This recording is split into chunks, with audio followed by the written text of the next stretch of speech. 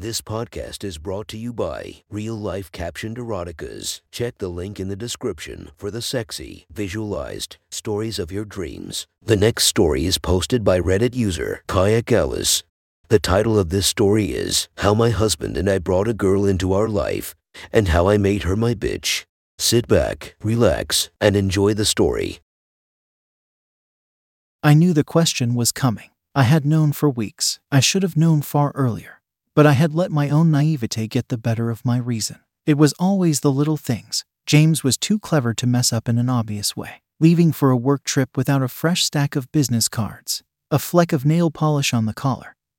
A small pause when describing his day over the dinner table. All in and of themselves nothing to worry about, much less lose sleep over. But they just kept happening. And since I knew the question was coming, I had prepared an answer. My head was on his stomach, his cock in my mouth, and the aftertaste of cum still on my tongue when it finally arrived. He had his fingers wrapped around a handful of my bright red curls, breathing slowly. Our lovemaking having just ended. We often fell asleep like this. I knew he liked it, if only for the sense of dominance. Have you ever wanted to sleep with someone else? So that was his tact. Clever, feeling out where I stood before revealing his own intentions. I took my time as if I were thinking, going so far as to let out a quiet hum. I needed to sell my innocence. A long pause later, I turned my head, allowing the cock to slip out of my mouth. Rolling now to look up at my husband, reclining against a pillow. If I'm honest, a few times, I answered, biting my lip as if anxiously awaiting his disapproval. In truth, I was anxious, though only for my facade to keep together. A faint look of surprise crossed his face. Even his demeanor was calculated. Dark hair and eyes, both flecked with gray, hiding the intentions of a man who was at his root a plotter. He knew what he wanted, and he made sure he got it. I'm surprised, he answered, a pang of remorse pulling at the corners of his broad mouth. I found him desperately handsome, and the hurt of what had happened bubbled between my heart and head as I stared up at the rugged face, my emotions rearing their ugly maws just below the psychological surface. But I could not show that now, not ever. This man felt no sadness at the suggestion.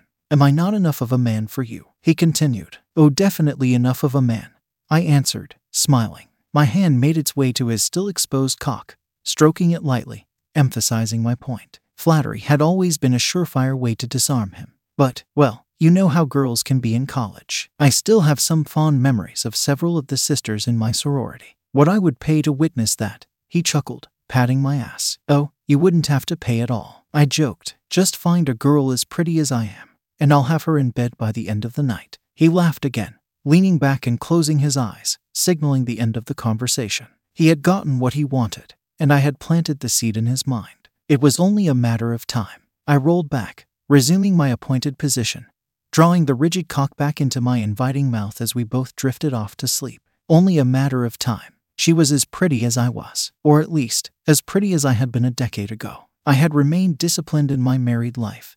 I could still fit into all of my college clothes and exercised enough to keep it that way. Yet time does not discriminate. I had just crested 30, whereas she was a spry 21. Still in school, it was easy to see how the affair had gotten started. Their official story was that they had met in the office some months ago after she had found an irregularity in their accounts, and this night out was intended to be part of her reward. A high-class dinner paid in full by her boss. A chance to network, impress a company exec, land a job, climb the corporate ladder. Her internship may have ended, but she was still climbing. If you'll excuse me, James announced, rising from our corner table, one hand tugging at the cuff of his dinner jacket. Nature calls. We were in a quiet steakhouse, one of his favorites, just the right ambience for a romantic night out for two. Low-lit bulbs dotted the ceiling and walls, giving the already ornate space an even richer texture. Deep shadows danced across the faces of the varied patrons as they turned, causing an onlooker to focus even more intently, to draw furtive looks and longing thoughts. Blair and I will be here when you get back, I chimed, turning to face the young girl that sat beside me, patting the top of her thin hand, palm resting on the base of an emptied wine glass. Her plate was mostly finished, I noted, with mild approval. At least she wasn't a vegetarian. Blair's hair fell in long, golden curls down her exposed back. A small black dress her choice of attire for the night. It was a classic look. No straps to hide her perfectly tanned shoulders, just the right length for a girl barely 54. Bronzed thighs mostly exposed. My eyes traced her thin figure, rising from her flat stomach to the small mounds that poked out of the top of her dress, dotted in the middle by an emerald gem hanging from a silver chain. Her breasts were smaller than my own but no less appealing. At last, I met her gaze, clear blue eyes shining back, reflecting the warm glow of the restaurant. In them, I saw innocence and nervousness, insecurity, a desire for acceptance. Everything I had felt at her age, though some feelings never truly go away. She was beautiful, and I hated her. "It's been such a pleasure to meet you," I started, as friendly as I could muster when the two of us were finally alone. "I'm so glad James was able to introduce us. You really bring me back to my own college days." "Oh, me as well," she nodded, sincerely. "It's been such a wonderful night.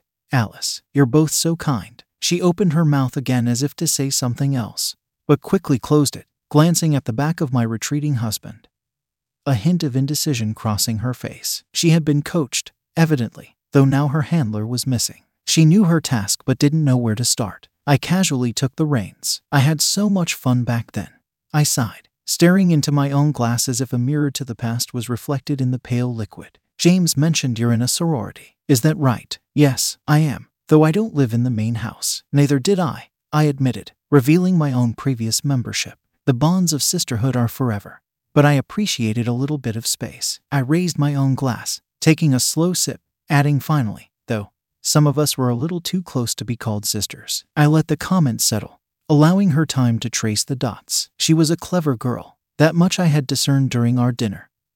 But I had experience on my side. She blushed, rosy cheeks a pale pink, as she bit her lip in a half smile. At least she seemed honest. That would make my own task easier. I see we have a fellow taster of the forbidden fruit," I prodded, elbowing her slightly, leaning in. "Nothing quite like another woman to satisfy you, don't you think?" She ducked her head down, burying her eyes in her lap, giggling a bit.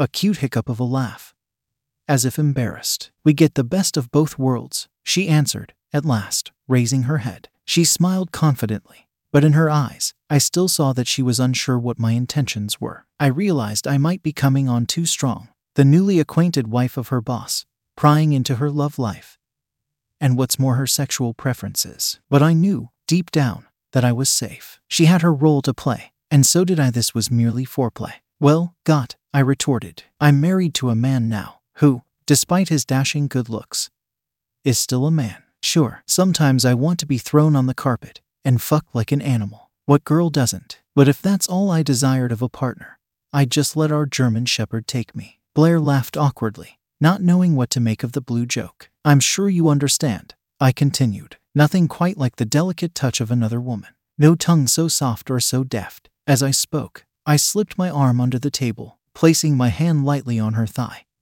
fingers curling below the hem of her dress, tugging it higher. There was no challenge. She was already mine. Had been from the moment we had picked her up from her apartment. James had served her up on a silver platter. "I do," Blair said, layering every sultry tone and timbre she could produce, her own hand now coming to rest on my thigh, responding in kind. Her efforts were adorable. "Oh, if only I were free to make you mine," I sighed. "I would whisk you off your feet, and you'd have no need for men ever again. Why do we women never stick together?" "I'm sure you could," she cooed, enthralled in the gentleness of my touch, the smoothness of my thigh, the hint of alcohol on my breath. What I would do to her indeed. "Perhaps," I murmured. I paused as if an idea had just occurred to me. In truth, it had occurred first to my husband, the moment he had laid eyes on this poor girl. "What?" Blair breathed, a hint of excitement in her question, heart beating ever so slightly faster than it had before. "Well, I don't know if James would approve. He's quite domineering, not a good sharer, you might say, so he might not like the idea of us. But maybe if we included him."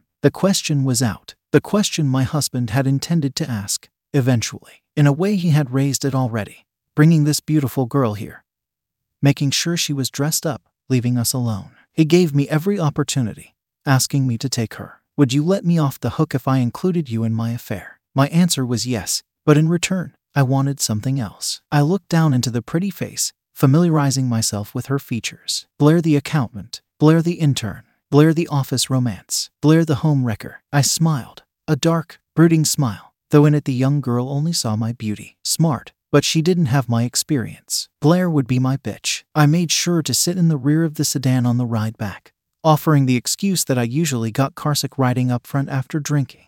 Nestling next to Blair as we both buckled in, James made no comment. It was a warm night, deep into what had been a pleasant summer. I watched as fireflies took wing and lit up the sky, dancing in lazy circles as we passed open fields and dotted groves. If there was an advantage to living here, it was the space. Nestled between two forests, most homes on the edge of town ran right up to the edge of the woods. James and I were lucky enough to have a sprawling yard that ran down to a large lake. We had spent many a night rolling around in the grass, making love. Such times were now in the past, discreetly, or at least carefully enough for James not to notice. I raised my hips, just enough to lift my dress, pulling it up until it was clumped around my stomach, exposing my lower half. I hadn't worn panties tonight. I knew they would only get in the way. I glanced over and saw Blair staring, wide ovals focused in surprise on my bare skin. With a calm firmness, still not wanting to alert my husband, I reached over and grabbed her by the wrist, pulling her limp hand towards my lap until her fingertips rested against my pussy, pressing her digits slightly. It was crystal clear what I wanted. Blair froze, glancing towards the driver's seat to see if we had been detected. No indication came that we had, and that seemed to reassure her. She began with small circles, probing deeper with each movement, pausing occasionally to trace the insides of my thighs. She was excellent, a bit timid, but clearly, I wasn't her first. I let out a silent sigh, closing my eyes as I leaned back into the headrest, resolved to enjoy the service for at least another minute. Blair would be my bitch. You know, I announced, at last, eyes still closed, breaking the silence of the ride. Blair and I were talking while you were gone. What about? James answered, eyes still on the road. He was determined to sound disinterested yet attentive, as all good husbands must when listening to their wives. Yet I detected just the slightest hint of excitement. He wasn't as cool and collected as he thought he was. Oh, nothing much, I continued dryly, opening one eye now. Just that we could all have some fun together. At this hour, he asked, determined not to understand my meaning. It made no difference. He knew that I knew by now. He just thought that he had won and wanted to lord it over me, make me bring it up. But the most fun is had at this hour, I added, coyly. And you've got two pretty little women here with you who barely know what to do with themselves. I made sure to play into his ego, his desire to dominate. Two helpless women who wouldn't jump at that. Surely this is your victory, James. Your wife is practically begging you to bring this girl into the fold. I didn't realize you two had hit it off so well. Oh, but we did. Didn't you notice? She was burning holes in me all night. Isn't that right, Blair? Yes, she squeaked, hand still dutifully between my legs, circles growing ever firmer as I grew wetter. She may have wanted to say more, but I didn't let her, leaning across the seat between us to plant a kiss square on her mouth, one hand reaching up to grasp a breast, squeezing it firmly. Now James had definitely noticed. You'd better hurry up, or we'll have no need of you by the time we get home, I threatened, pulling away from Blair at last. Her eyes remained half closed, enraptured, breasts heaving, pushing towards me as I backed off, begging for more. She was in the palm of my hand, and James thought I was in his. The car accelerated,